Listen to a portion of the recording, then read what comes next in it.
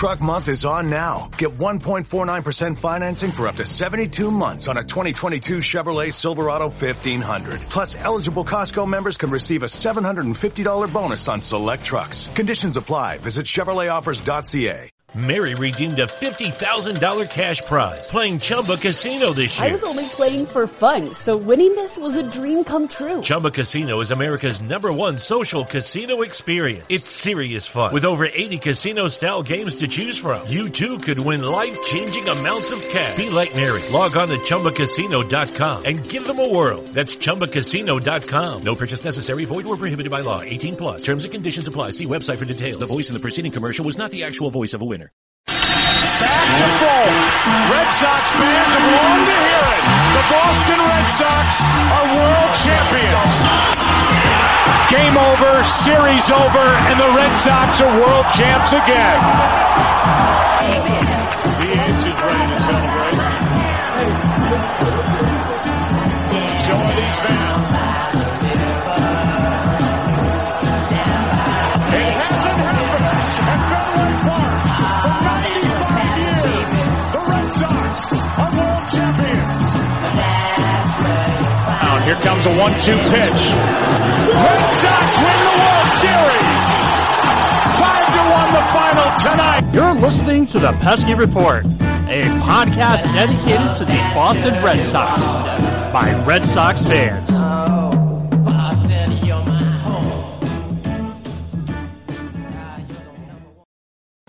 What's going on, everyone? Welcome to another episode of the Pesky Report. This is episode number 31. My name is Brad Chandler. Today with me, I have my co-host Ryan Palmer. How are we doing today? Good. Geez, that was the part of the game tonight. I was wondering if that was ever going to end. 18 fucking hours later. And also with us, we had LJ from the Belly Up's MLB Daily. How are we doing? Fantastic. Very excited to talk about another Red Sox series, especially coming off another Red Sox win. Dude, everything that could happen in this last game against Houston, which I'm just going to admit it, like Houston has the Red Sox number. I mean, out of 7 games, they've got 5 wins against us. I mean, they've outscored us, they've outpitched us. They've just done everything, but we haven't been swept. No.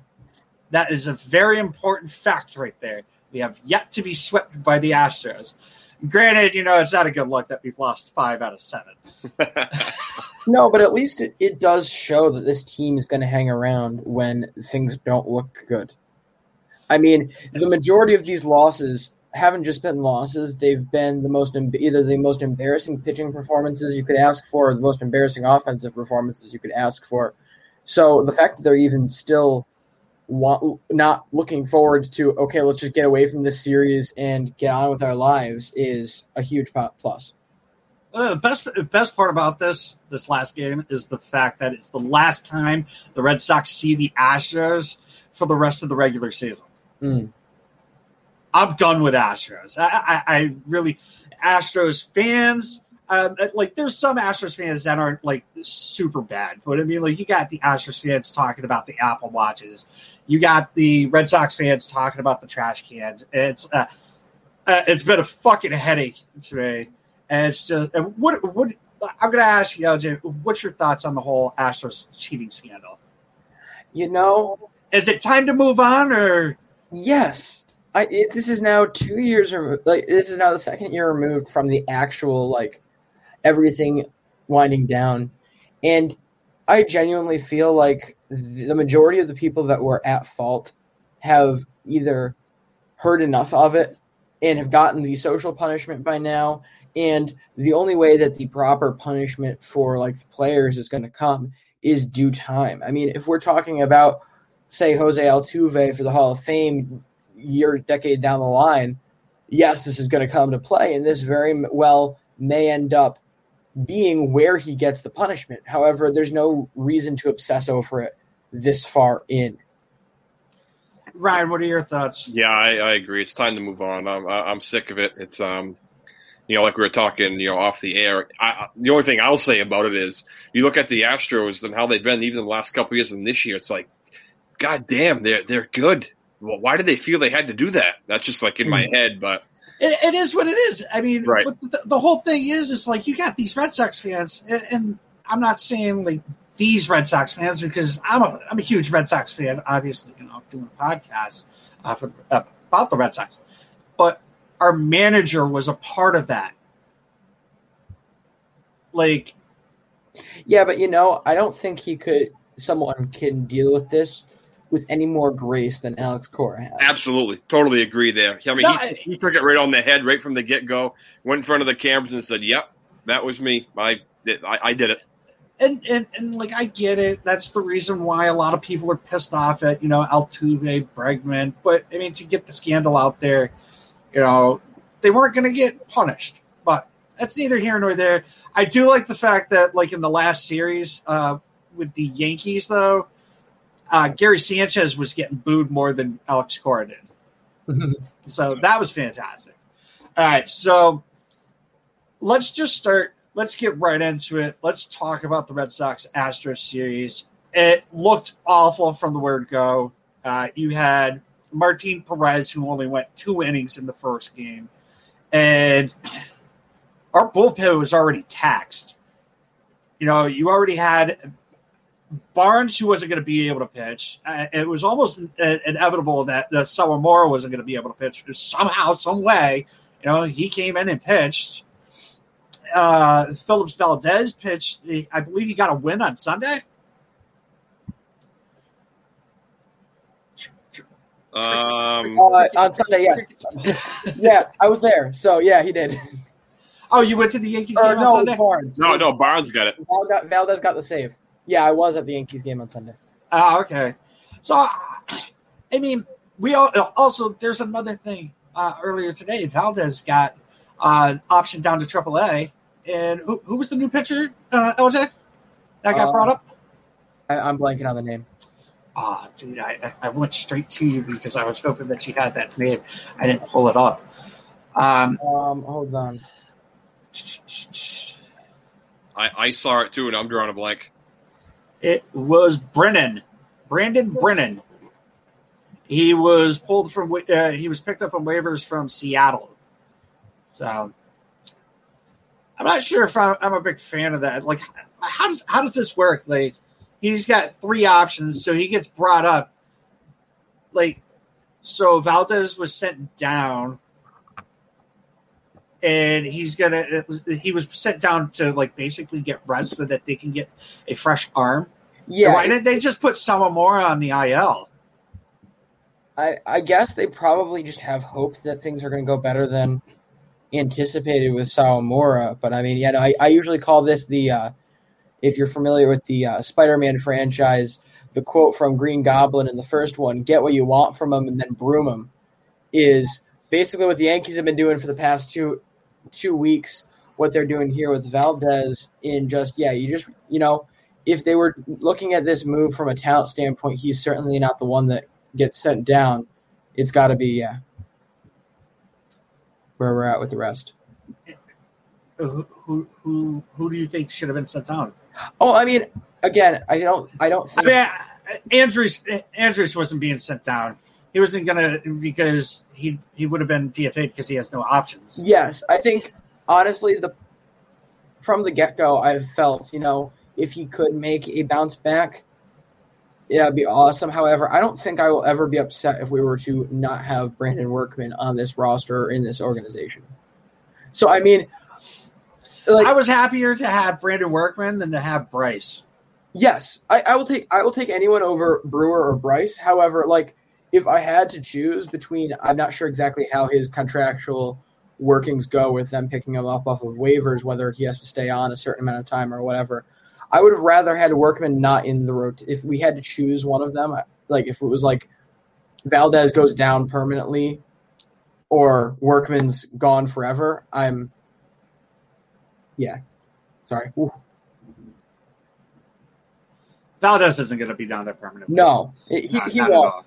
I just he started pitching pretty decent, and I feel as though the only reason why he was sent down was because, first of all, they didn't put someone more on the IL. So there's that. And the fact that they weren't going to DFA Andrews, which after tonight, I was absolutely losing my mind.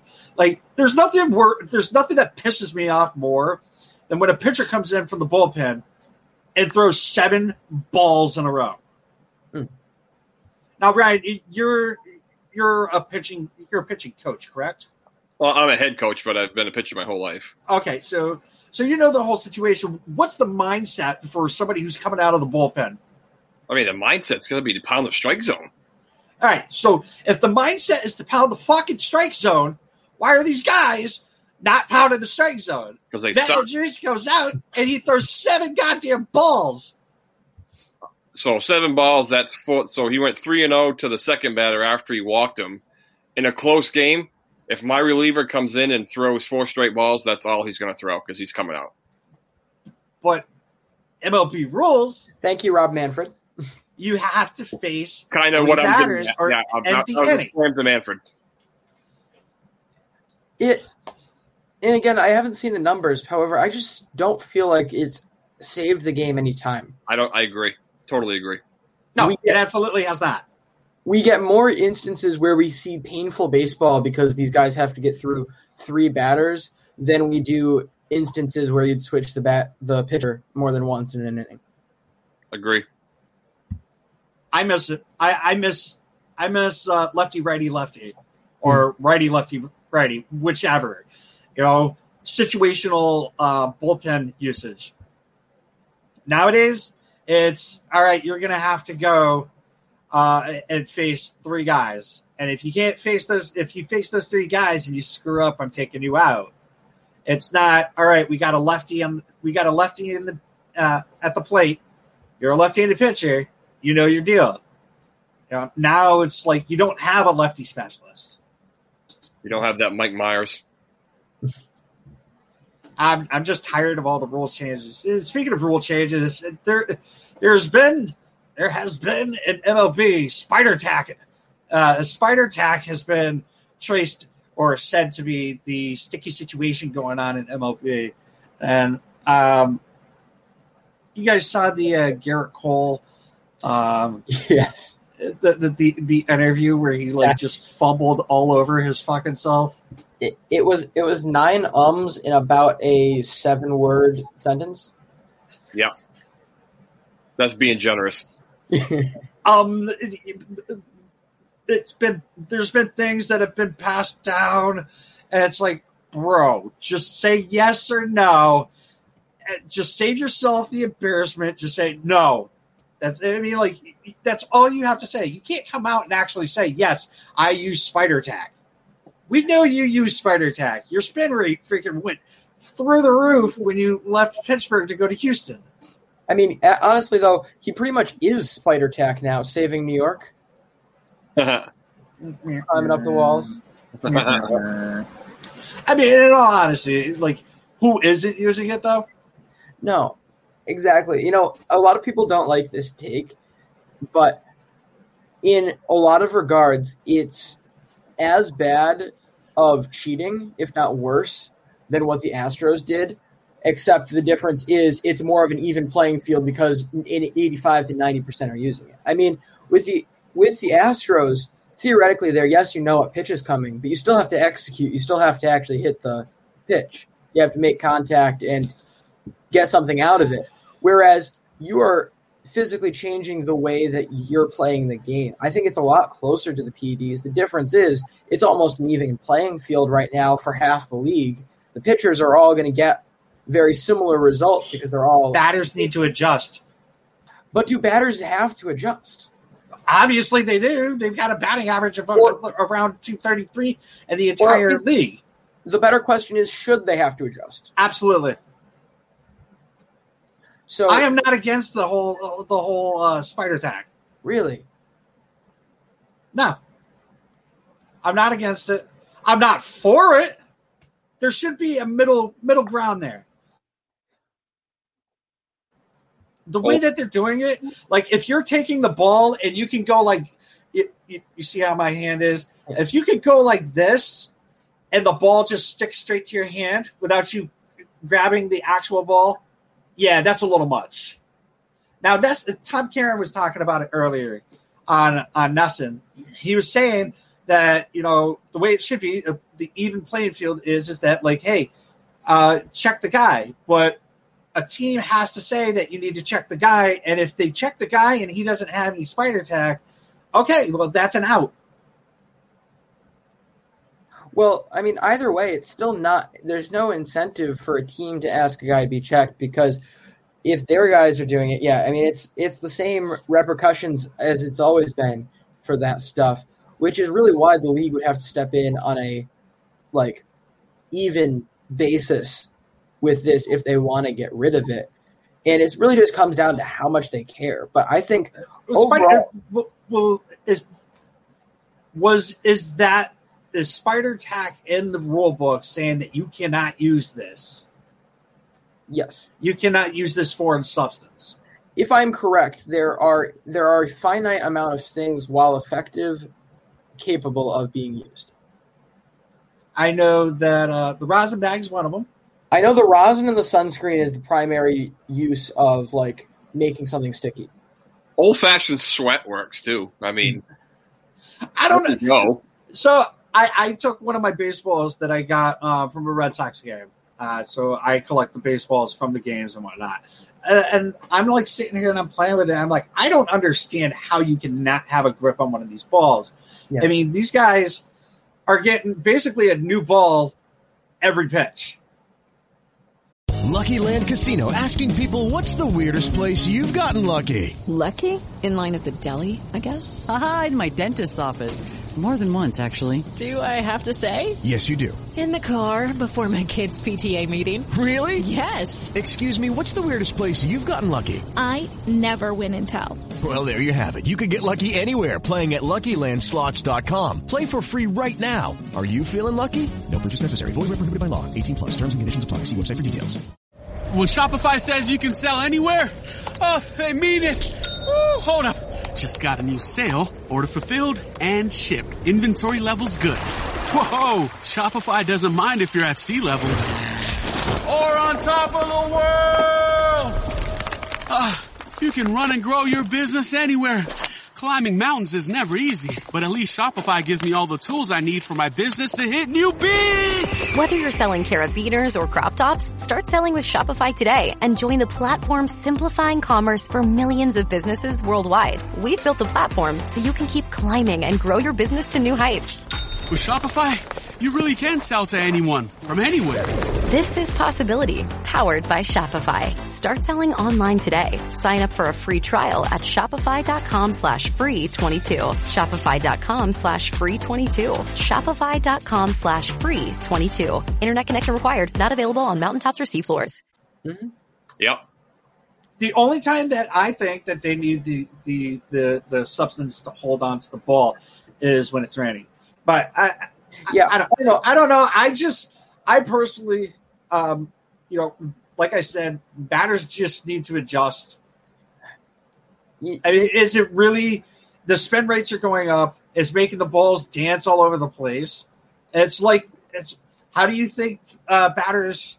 What batters had to do once like a slider came in? Once a slider was produced, the first slider was thrown.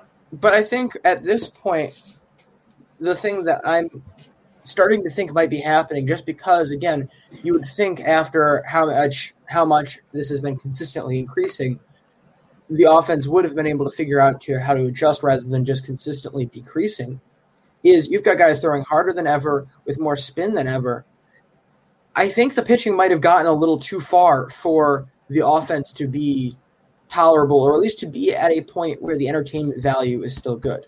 I mean, if you have to have guys guessing, like, all right, if this is this, it's going to end up here, without really being able to, like, if the amount of break and questioning of these pitches gets to the point where, like, these guys aren't able to make consistent contact, then it's gone too far. And I think that might be the point we're at, where it's not a mentality standpoint that these guys aren't making contact. It's it's so hard to make contact that they can't do anything else other than trying to hit the ball hard. So, again, if guys have more opportunities for contact, we're probably going to see more contact hitting.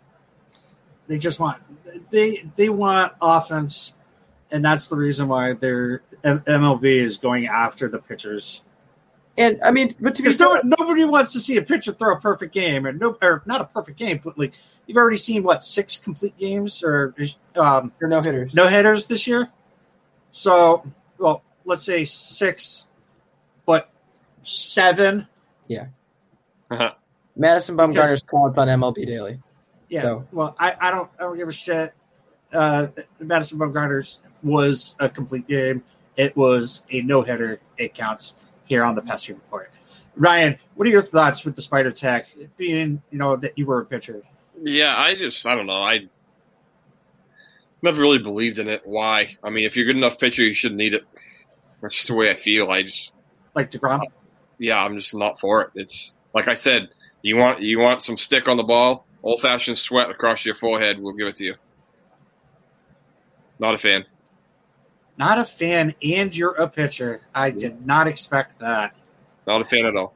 I love it. And honestly, if you're looking at that MLB standpoint, again, the league has been desperately trying to figure out how to fix the offense over the past couple of years. They've gone as far as to screw with the ball, which is not the right approach, in my opinion, at all. However, this is literally the easiest way to go about it if you invest yourself in it, because you're going to get more contact no matter what. If you decrease the spin rate, you're going to see more contact, you're going to see more offense, and this is a fully legal way. Like, there's nothing really that's going around the rules. Like, juicing the balls was morally suspect. This, they're able to operate fully within the rules of Major League Baseball in order to make this solution. I don't think they should have messed around with the balls that much. Like juicing them and then unjuicing them. You got guys that hit like so many home runs one year, and then this year it's like nobody's, Brad, hit. They don't know what's going on with this ball. Instead of having the ball not be hit as hard, it's being hit harder than it was last year on average. And then by like X amount of time in the air, it's slowing down significantly quicker than balls from years ago. And so it's like they've gotten to a point where the ball might be beyond fixing. The question is, who thought it was a good idea for the MLB to be a third owner of the means of their game's equipment production? To my knowledge, they're the only major league that owns the people that make their ball. That's Rawlings, right? Yes. They own Rawlings. No one, NBA doesn't own Spalling. I don't know who makes the NFL one off the top of my head, but I think football might be Spalling too. Yeah. It's Spalding. So baseballs are made by Rawlings. It's different. Yeah. Sticky situation. Everybody's talking about it. I'm basically over it. They're going to do what they want to do about the situation, or the sticky situation. I don't believe that how they're going to go about it is actually a good idea. Suspending the player 10 games, manager, the coach, the pitching coach, all that. I think they're taking it a bit too far. And it looks like they went ahead and they suspended how many minor league players? I think it was like 7. There's 7 minor league players, and the only reason why they started with minor leagues is because of the fact that they don't have a union in the minor leagues. Because if they know for a fact they wouldn't be able to do that in MLB, the union would step right in. Yeah, I mean, you can't do it on that mass scale, but I mean, that's bullshit. You got these guys down in the minors that are making, whatever, $50 a night or whatever it is. And now these guys are going to miss, 2 starts. Yeah, I mean, it's not right that they're doing it there. However, it's a rough situation. And the question that honestly should be asked is why did the MLB let it get to this point anyways. This is overall a trend that we talked about last night on MLB Daily, where we've seen consistently over the years the league is slow to react to things affecting their game. They're slow to react. Look who the commissioner is. The guy's like half stupid. Well, not half. He's like 3/4 stupid. I mean, they were slow to use the R word in this instance, but you know. Yeah, this is the guy who walked out on the field to hand out the trophy drunk. This is the man who said it was only a piece of metal as well. Keep that in mind. But no, I mean, the league is still they were slow in the 80s to get after the collusion, whether they were okay with it or not is a question. They had no clue what the heck they were doing with the PED stuff in the 90s, 2000s, and early 2010s. They did take things very well, I think, with the Astros, all in all. And this has been a thing that's been slowly building through all of baseball's time. The fact that you weren't a little more proactive in this if you saw the offense issues is the question that I ask. Because, I mean, it seems like these guys have gotten more strategic about the way that they're doing it and how much grip they can get and spin they can get from this stuff over the past 10 years. Like they should have put their foot down sooner if they wanted to have a good shot of keeping the peace. I'm not even going to start talking about the steroid era because I'll just go on about 3 hours about how Barry Bonds should be in the Hall of Fame. Thank you. I'm going to say this, and then I'm just going to stop talking about the steroid era. Barry Bonds, okay, steroids, he did them, whatever. When they fucking laid the law down and said, hey, if you fail a piss test, you're going to get suspended for PEDs, yada, yada, yada. Has Barry Bonds ever failed a test? No. Why is he not in the Hall of Fame?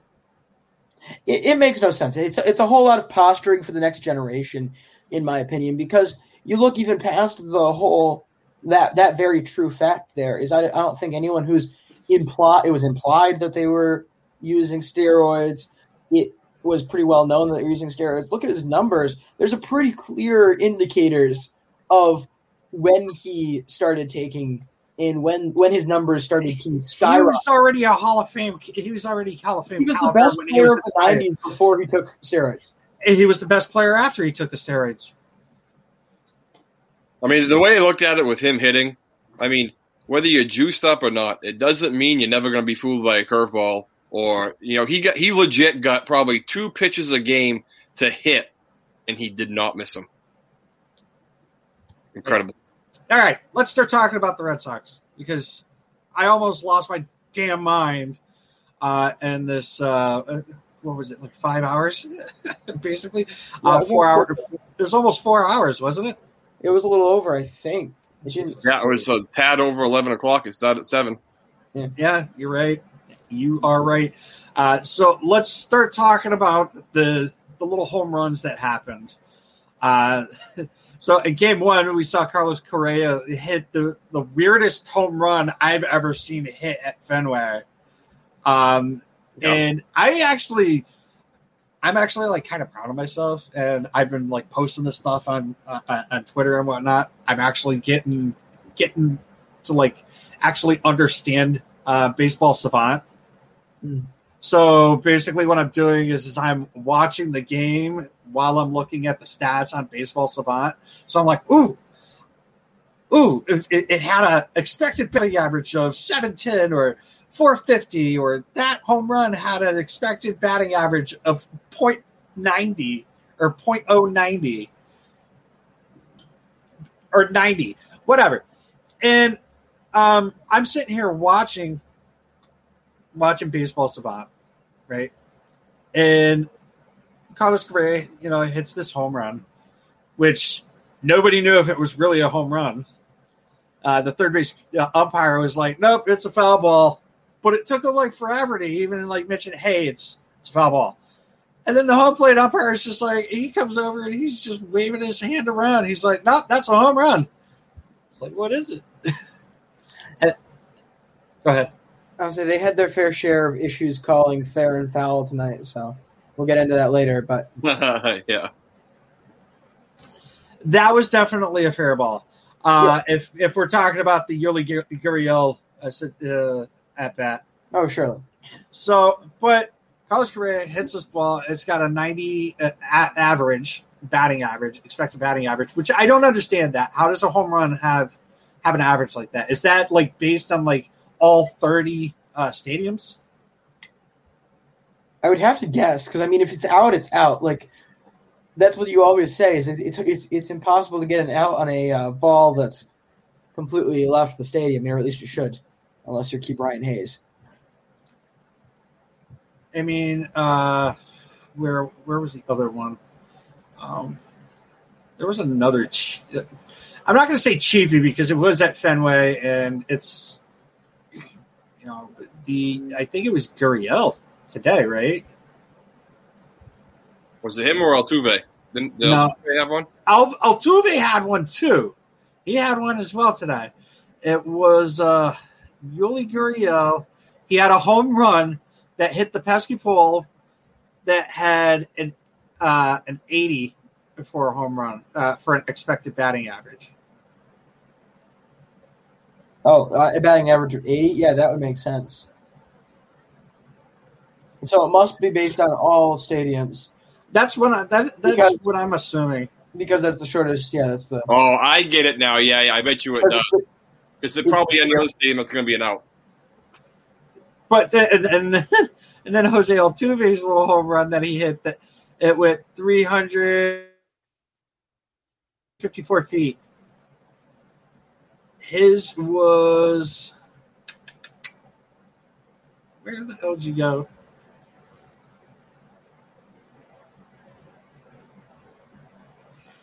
It had like a 1.20 or a 0.12. Where the hell did it go? Man, I am awful with this. Jose Altuve had a 150 expected batting average on that. The exit velocity was 93.5. The launch angle was 33. It was 354. But Christian Arroyo's home run tonight. Oh, it went to Maine. Huh? It probably landed in Maine. It had a 1,000% chance of leaving. It was going to leave every yard, so that was fantastic. Then who else ended up hitting a home run? JD Martinez. His was 770. Yeah, that was kind of straightaway center field, kind of off to the left a little bit. So Jose Altuve has a 354, a 354-foot home run. And then Yuli Gurriel has a 315-foot home run, which the two shortest home runs of the year in MLB are – no. It was Jose Altuve in the Crawford box. Oh, yeah. That one was 310, and then Yuli Gurriel had a 315. It had 315 feet. First game of the series started off, you knew it was going to be trash because Martin Perez, I love Martin Perez. Guy's got balls. He does his thing. He goes out every 5 days. He goes out on the mound. He does his thing and whatnot.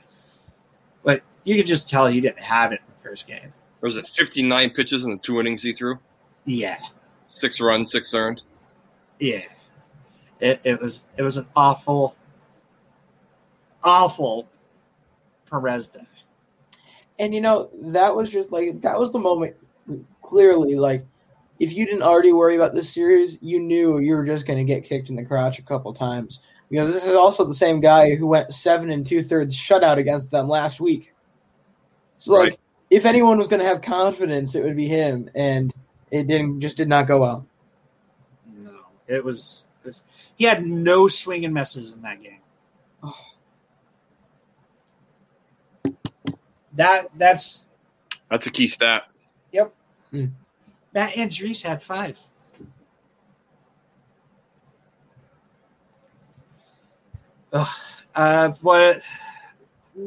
we ended up, we only got 1 run in that entire game.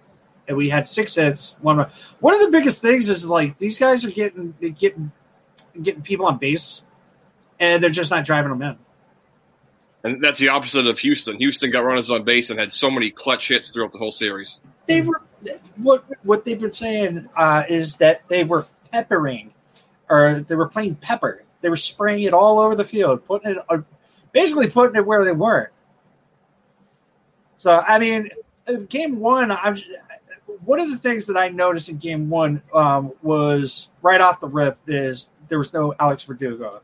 I believe, was it JD? Did JD play left the first game, or was that the second game? I don't remember. I want to say that was the first. Because who DH'd? Was it? No, Severs? Game 1. Yeah, game 1, Martinez DH'd. Gonzalez was in left field. Okay, Gonzalez was in left field. So I was like, all right, so Doogie's got a day off. And I'm like, okay, that's okay. Understandably so. I know he's kind of got a back issue going on. And I'm not saying that if he was in the game, they would have won. But, I mean, I feel like there would have been more hits. And because he's a contact, but he contacts. The other thing that was exciting for me is the fact that Christian Arroyo was leading off. Which we all know that is one of the biggest problems with Boston right now is that we don't have a legit leadoff guy. Mary redeemed a $50,000 cash prize playing Chumba Casino this year. I was only playing for fun, so winning this was a dream come true. Chumba Casino is America's #1 social casino experience. It's serious fun. With over 80 casino-style games to choose from, you too could win life-changing amounts of cash. Be like Mary. Log on to ChumbaCasino.com and give them a whirl. That's ChumbaCasino.com. No purchase necessary. Void where prohibited by law. 18 plus. Terms and conditions apply. See website for details. The voice in the preceding commercial was not the actual voice of a winner. It's wintertime. When temperatures go down, the likelihood goes up that your furnace and other appliances go down with them. So don't risk a costly replacement. Stay comfortable with coverage on the appliances you depend on most with the Service Guard Appliance Repair Program from Black Hills Energy. It's peace of mind in a plan. Visit blackhillsenergy.com/sign up to learn more. And putting Kike up there, it's not really working. But, I mean, like, tonight was a little bit of a different story. I was shocked. He started off the game with a strikeout, which is, Kike. It's not Kike if he's not watching first pitch strike down the middle, But he strikes out losing his bat. But back to the first game. Christian Arroyo starts. He's leading off. You have a great feeling. I believe he went 0-4 that game. Yeah, 0-for-3, 2 strikeouts. Yeah, so I know a lot of people were just like, "Oh, we can't have a legit leadoff guy if they can't hit." It's like, well, Arroyo hits, and he hits for average, and he gets on base. He does the damn thing. So, offensively, this game was just shit, in my opinion. Yeah, a little more on the whole Arroyo thing, because when this lineup is one of the more intriguing top 5s or top 6s that I've watched in a long time when you've got Arroyo and Verdugo 1-2. Because you're right, you don't have that true leadoff hitter. You don't have that guy who's going to draw the walks in addition to not striking out. But instead, you replace that with a 1-2 who do nothing but make contact.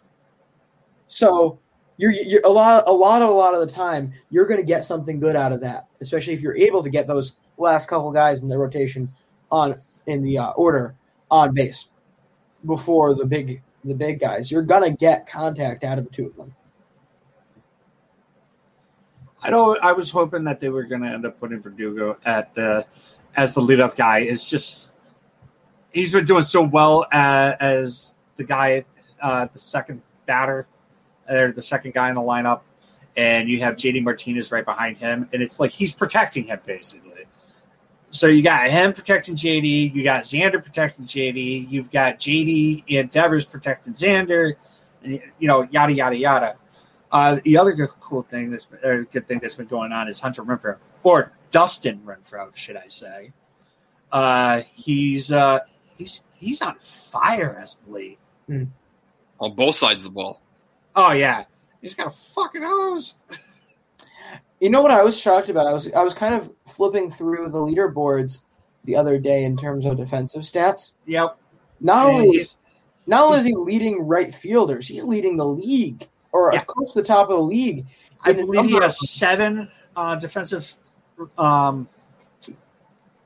Defensive runs saved. He's got seven defensive runs saved, which is like 3rd or 4th, and he leads the league in UZR.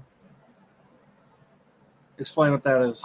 It's zone rating, so it's basically like how much range. It's basically range factor, but not taking into account your overall opportunities. Like with range factor, it's like how many times per game do you make outs. This is more of like how much ground can you cover. So how much ground is he covering in right field? How many plays is he making that other guys aren't? Well, he made a 98 mile per hour throw from right field to home plate yesterday. And then he proceeded to tell the guys on Nesson, he was like, "Oh, there was more in the tank." I love it. Well, he should have had 2 too. That second throw. You can't blame anybody. Everybody did everything right on that play. He threw a strike right to Christian. To Vazzy. Vazzy went to go tag. It was Brantley, correct? I think it was Brantley. I'm going 99.9% that was Brantley. But Brantley just got underneath that tag. I mean, nobody did anything wrong. No, it's just, I just got frustrated because for some reason it's been this rather recent trend I've seen. I'm not sure if anyone's noticed it elsewhere, where a lot of guys, for some reason, keep going for the shoulders. I don't think that was on purpose. I don't think it was on purpose with Vasquez either. I'm not entirely sure it's always on purpose as much as it is just muscle memory. But again, it's just been a bizarre and frustrating thing to see these outs like either barely get made or not get made. Devers has done it a couple of times at 3rd. Yankees lose! Yes. Did they act? Yep, Minnesota came back and won. They managed to blow that game. Oh, my God. The Yankees lost? And Champman gets the L. Wow. Bizarre. I mean, it's too bad that Hap Foot and Mouth wasn't the one to do the winning blow, but the losing blow, like, come on, bro. Let's keep it PG-13 here. Donaldson and Cruz both home runs in the 9th. 4 earned runs off Chapman. 4 home runs? 4 earned runs. Okay. I thought you said home runs. I'm like, holy shit. Oh. Wow. I got to tweet somebody real quick. The Adam Sandler milk trolling thing where he's laughing as the Big Daddy. But all right, I just had to say that because it just came across my phone. My phone lit up and it said it's Yankees. Always time to celebrate. Yeah, I mean, what better time to celebrate the Yankees losing by like talking on a Red Sox podcast after a Red Sox win? All right, so first game sucked, second game sucked. Let's just get right into this. Let's talk about the third game because there's really nothing to actually talk about with the first 2 games.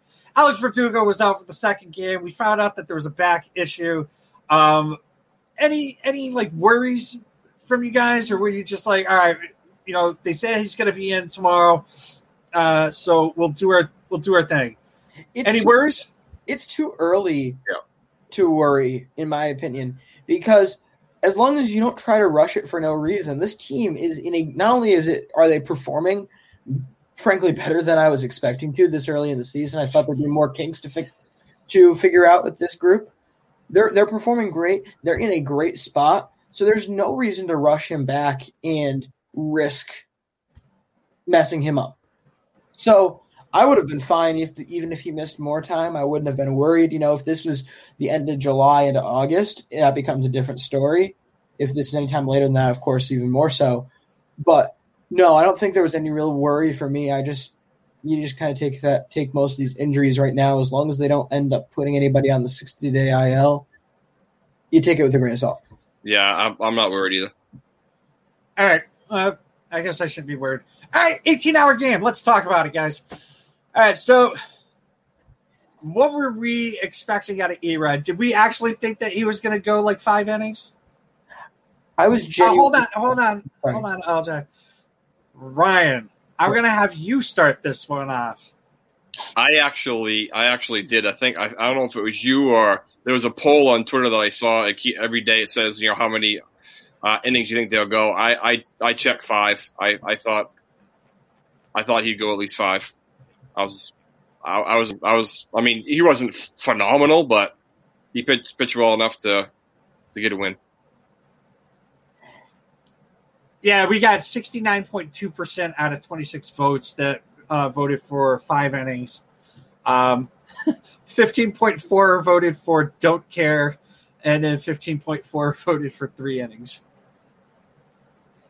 Yeah, Ryan's quickly going to learn here that I love to hear myself talk. So not only is podcasting and radio great for me, but I'm going to love this. But what do you call it? Yeah, no, I was genuinely shocked he even made it into the 5th inning with the way things went early. I mean, correct me if I'm wrong, wasn't he very near 70 pitches coming out of that 3rd inning? He was right around there. Yeah, and about the 4th inning, I think he was about 80 pitches in. And he was pulled out, I think it was 111. Did he even get that far? Yeah, I mean, it was just, he didn't look great to start the night, so I was surprised he would have let him go past the 80 mark. You just cut him off early and let him have the day. I mean, you get 6 runs, 6 earned, so that looks bad. But I'm talking more along the lines of, Houston hit a lot of good pitches that he threw, and I used to tip your cap to the offense at that point. But I mean, that's kind of where I'm leaning. I mean, he had decent stuff. It's just Houston hit him. He threw 106 pitches. So I mean, that's a lot of pitches for him. But he was throwing the ball down. He was throwing the ball decent, and they were fouling off a lot of balls, though. And basically what Brian said, and that was one of the things that factored into it. And luckily enough, injuries came in, and man, was I not happy about that. I think, is it me or does Andrews look like Robert Englund or Freddie Krueger? Oh, you see, I say Dave Portnoy. Oh, no way. Really? That was no way, dude. In my mind when I saw Matt Andrews when he first signed.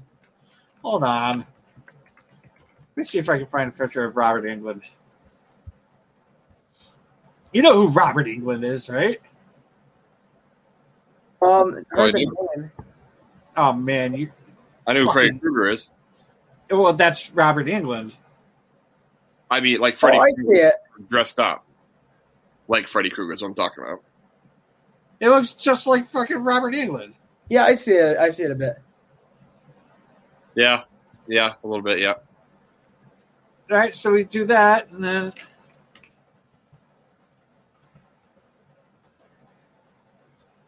Tell me that doesn't look like him, dude. It took me the first time I saw him, I was just like, man, he looks so familiar. He looks like somebody. I fucking I've seen before. And then out of the blue one day, I was like, he looks like fucking Robert Englund. And I'm gonna call him Freddie Krueger from now on, or I'll just call him Freddie. and nobody will know why I'm calling him fucking Freddy until they listen to the episodes. Nobody's going to get 46 minutes into this goddamn episode. If you get 46 minutes into this goddamn episode, I want you to tweet me and tell me that you got it. You finished this entire episode.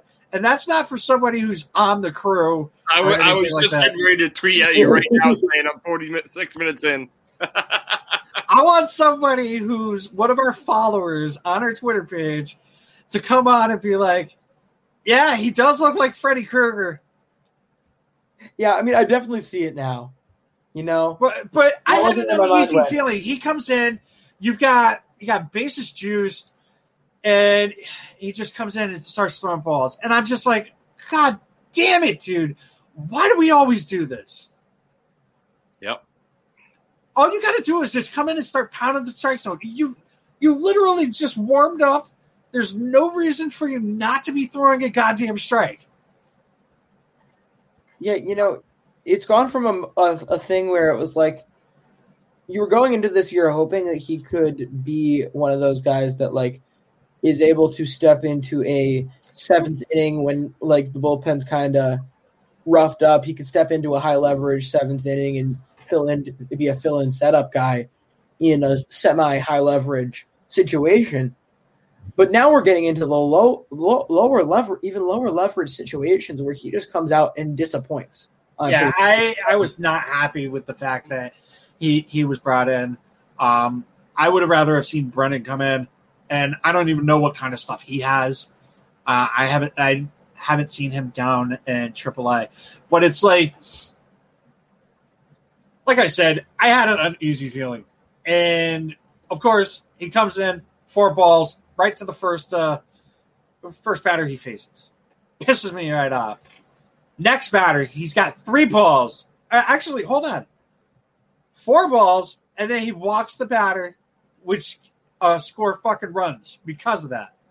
So not only do I hate when relief pitchers come in and they start throwing balls, I hate when they come in, they throw balls, and they walk guys, and it absolutely fucking infuriates me that he came in, walked a batter, and the fact that there was a run scored on that.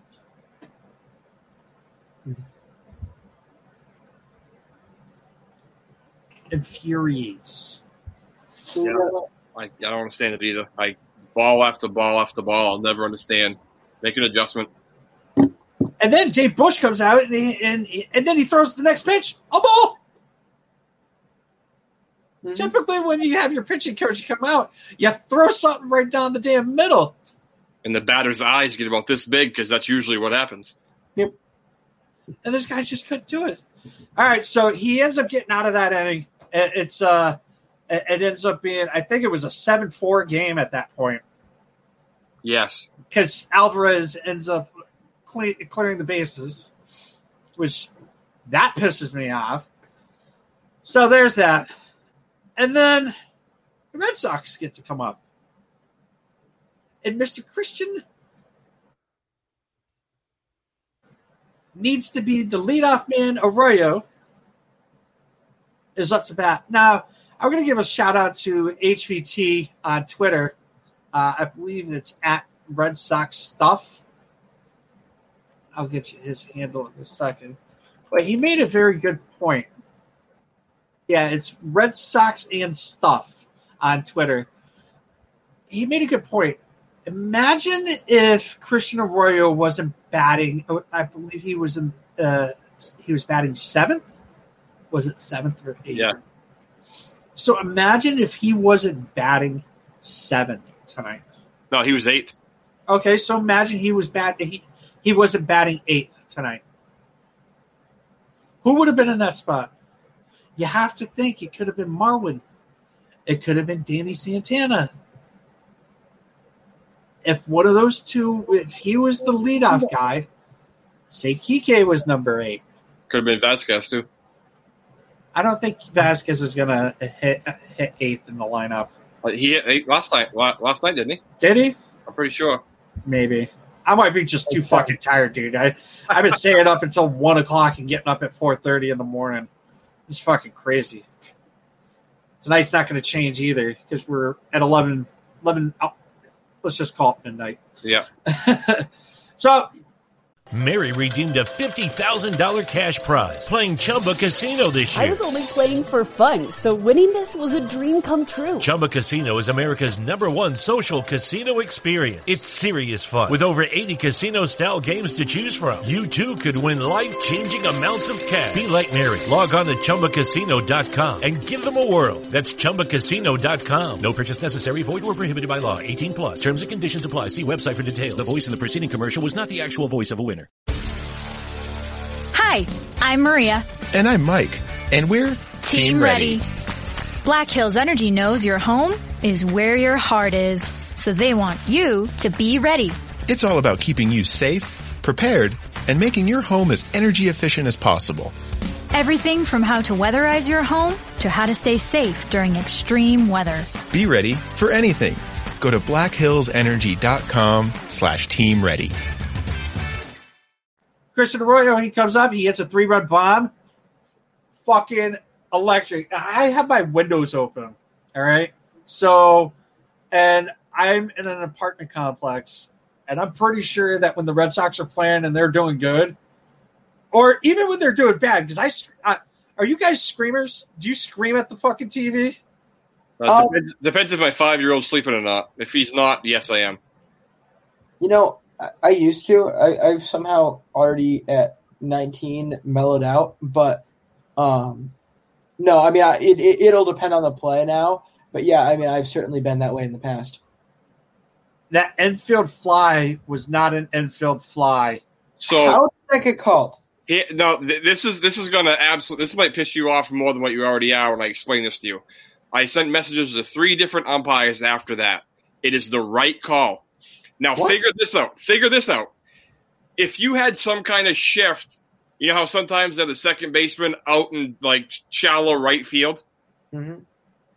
Let's say the second baseman was even further out into right field and made a catch on the warning track. It's still an infield fly rule because he's an infielder? Yes. You gotta be fucking shitting me. I agree. That's ridiculous, but that's the rule. As long as the umpires deemed that the so if the center fielder was to catch that fucking ball, that wouldn't have been an infield fly ball. Say that again? If the center fielder would have caught that ball, that would not have been an infield fly ball. And it's a judgment call on it. It can't be like a running catch or a diving catch. It has to be deemed like the infielder is under it and secures it for it to be an infield fly rule. Which at first that infielder was under it. He kind of had to shift either left or right. I forget which way to make the catch, but by rule that it was correct. Interesting. So now this goes from being a blown call against the Red Sox to a blown call in favor of the Red Sox, because no one talks about it, but correct me if I'm wrong, Xander Bogaerts was still supposed to go and tag up, and he never did. Well, the guy dropped the ball. Yeah, he dropped it. Oh, so even though it was called an infield fly, right. out, Usually the infield fly is called like as the ball's coming down or even still going up. The reason for it, and you can correct me if I'm wrong here, Ryan, which I probably am, but I've always thought that the reasoning for the infield fly rule is so that a player can't just drop the ball and get a double play. Correct. Yes. Okay. That's why if the ball drops, the runners still go at their own risk. So no, he did. Even though the infield fly rule was called, he dropped the ball, so the runners didn't have to tag up.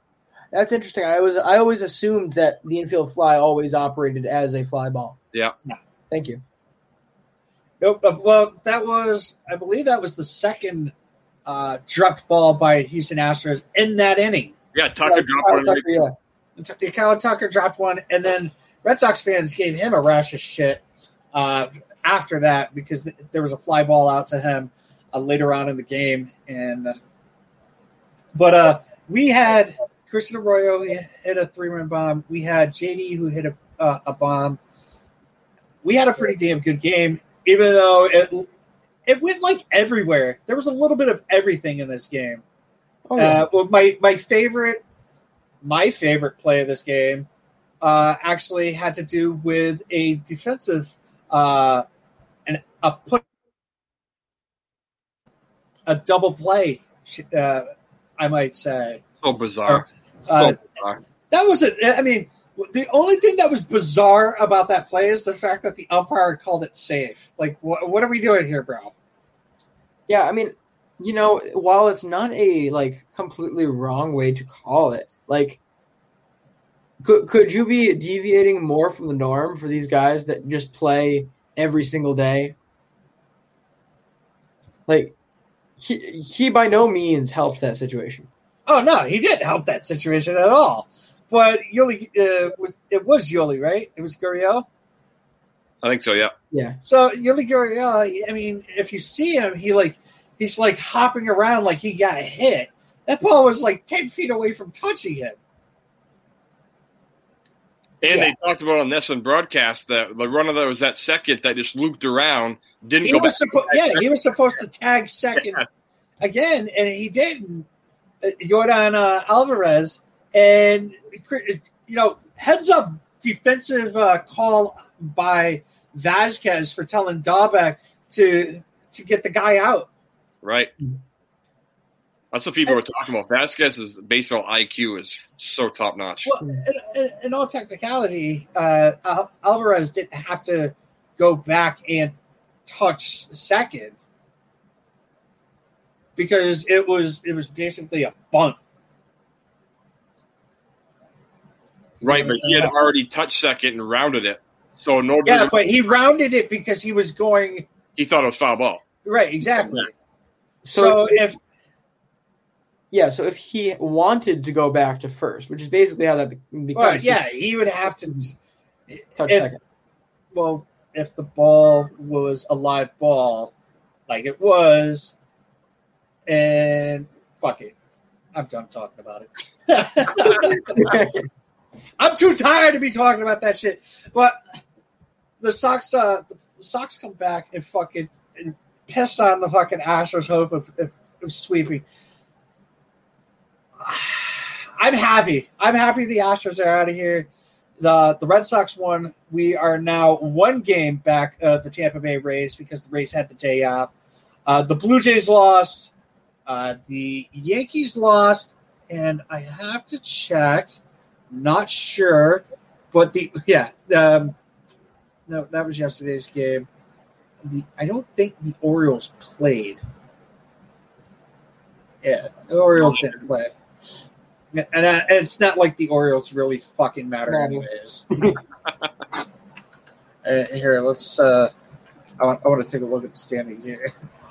Let's see. The Orioles are 22 and 39. They are the only team in the AL East that is not over 500. The Rays are at 619. The Red Sox are at 603. The Yankees are 4.5 games back of the Red Sox, 5.5 games back of the Tampa Bay Rays at a 532 winning percentage. And then we have good old Blue Jays coming into town for a 4-game series. I talked last night to a Blue Jays beat writer off of Belly Up. Shout out Graham. Great guy. Yeah, he was super nice guy.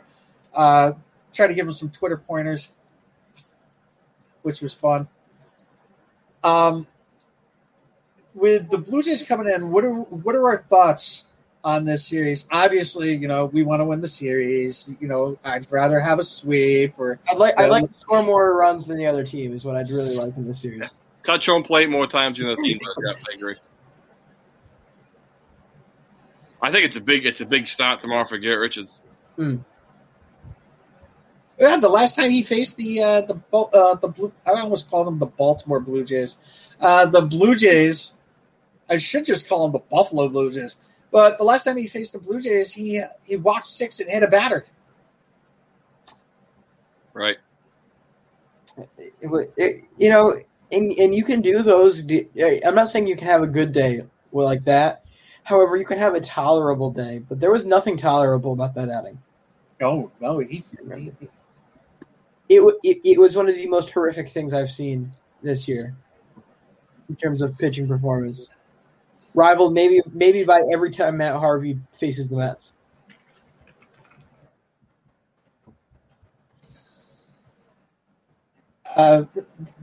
belly up. This play was rolled an infield fly. Let us know your thoughts on the call, and then tagged us. And I just said 100% was. Yep. That's what I thought. I thought it was the fact that it was Correa who caught the ball, and I thought that was the reasoning why. I was like, fuck. But, like, literally every Boston fan who was watching that game on Twitter was like, what the fuck was that shit? So, what are our thoughts? Let's finish it up by talking about the Toronto series. We've got Richards, Pivetta, Perez, and Eovaldi versus Stripling, Matz, Robbie Ray, and Manoah. Ryan, what are your thoughts on this series? Yeah, I think it's a big series. I think it starts with starting pitching, which most games usually do. And I feel like I'm beating a dead horse, but because I feel like I've said this a lot about the Red Sox so far this year. I'm happy with the split and hope for better. Yeah, I mean, I think I could say that too. You know, you're in a great position here with this team right now at 38-25. So you don't need anything spectacular. This isn't a must. This must lead off into another like big run here. That's not what we aren't desperate for anything like that. However, this is a golden opportunity to push off into a run because as much as Toronto's a good team, they don't command their own games anytime I've watched them. And most of that comes from the inconsistency within their starting rotation. If you set the tone early, you're going to be able to command the game from a tone perspective. You're going to be able to command the series from a tone perspective right from the get-go. So really it comes down to seizing opportunity. If they put themselves out there and really make themselves heard in the first few innings of that game, then I think this is going to be a very good series. Agree. I'm looking for a sweep. Oh, I'd love a sweep. Who doesn't love sweeps? I mean, I don't hate the Blue Jays, and I'm sorry if no, I'm not really sorry, but I'm sorry if I'm hurting your feelings, Graham. If you're listening to this episode, no, I'm not. But I would like a sweep. I want at least 3. I will take 2. I don't want just 1. Oh, so, just 1 is an abysmal failure. No, it's the Blue Jays. They have a decent lineup. I do like the fact that we're missing Ryu. That gives me a little bit more confidence. Robbie Ray has been pitching a little bit better as of late. I'm not 100% sure on the Manoah kid, and I don't know enough about Matz to put up sure. But I would say that one is the most likely trouble game at this point because he started to get a little bit hot again. You know, he had a great run at the end of April into May, and then kind of fell off a little bit regressing back towards his mean. But you know, he looks just to me to be after that last start like he could be on the verge of heating back up again. Hopefully, of course, hope not, but it remains to be seen. So he could give us fits early. Yeah, we'll have to see, and we will be back on Monday night to record, which that means that the episode will be out on Tuesday. Ryan, do you have anything that you'd like to add? No, actually I don't. I figured it was going to be brought up, but I was looking forward to talking about the infield fly rule, but we covered that. Yeah, we definitely talked about that. Anything else? No, I'm good. LJ? I think I'm all set. Go check out MLB Daily. I'm going to do a quick shameless plug covering every game of the MLB season every day here with Belly Up Sports. Yeah, you might as well just not even bother talking about the other games today when you do MLB Daily tonight, because the only one that really mattered was this 18-hour game but that would leave me no time to talk about how Champman blew a save and actually dance all over Brandon. I gave up a homer. Was it to Donaldson? Yeah, it was Donaldson and someone else. Then he gave one up. No, it wasn't Donaldson. Oh, no, was it? Was it Donaldson? Donaldson and Cruz. Yeah, Cruz hit a 2-run bomb. Beautiful. So, I told you before, tell your partner that if he wants to come on when we do our next. What the fuck is Nelson Cruz doing when he's going down the line? What isn't Nelson Cruz doing at all times? He's one of the funniest. Did you see what it looked like? He was like, I don't know what he was doing. Was he like eating bananas or something? Like, what the fuck was that? Did you see that No, video? I didn't see it. Hold on. This is.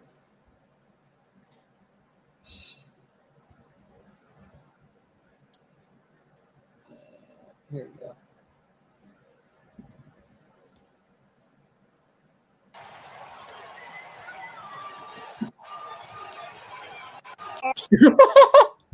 Wow. Hold on. High fly, left center field. Going back is Andujar. We are tied. That's a bomb. Driven to center field. Ball game over. Now watch when he grounds third.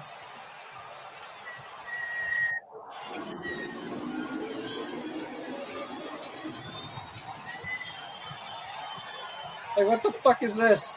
This is the part where I'm like, what is he? What are you doing? I guess he's banging his chest. Dominance. Okay, he's banging his chest. Well, this might be the win that turns it all around.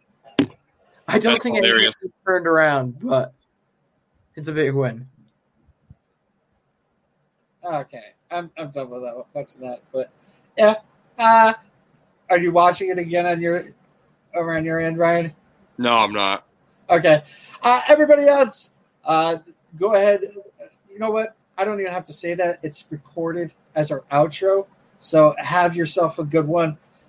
And Ryan, hopefully I have you on a lot sooner than like a month later. Let's plan on Monday. I think Monday I'm good. All right, we'll do Monday. Sounds good. Thank you for listening to the Pesky Report. Make sure to follow us on social media at Twitter, Instagram, and Facebook at Pesky Report. No matter what platform you're listening to us on, please make sure to leave us a review and a comment and let us know how we're doing. And don't forget to subscribe so you never miss an episode.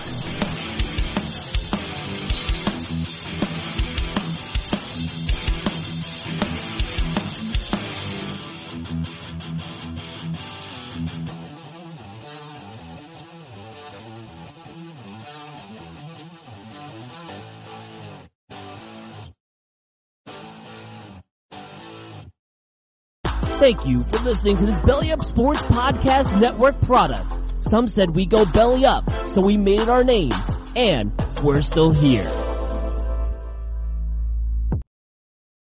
God, the Yankees. Mary redeemed a $50,000 cash prize playing Chumba Casino this year. I was only playing for fun, so winning this was a dream come true. Chumba Casino is America's #1 social casino experience. It's serious fun. With over 80 casino-style games to choose from, you too could win life-changing amounts of cash. Be like Mary. Log on to ChumbaCasino.com and give them a whirl. That's ChumbaCasino.com. No purchase necessary. Void where prohibited by law. 18+. Terms and conditions apply. See website for details. The voice in the preceding commercial was not the actual voice of a winner.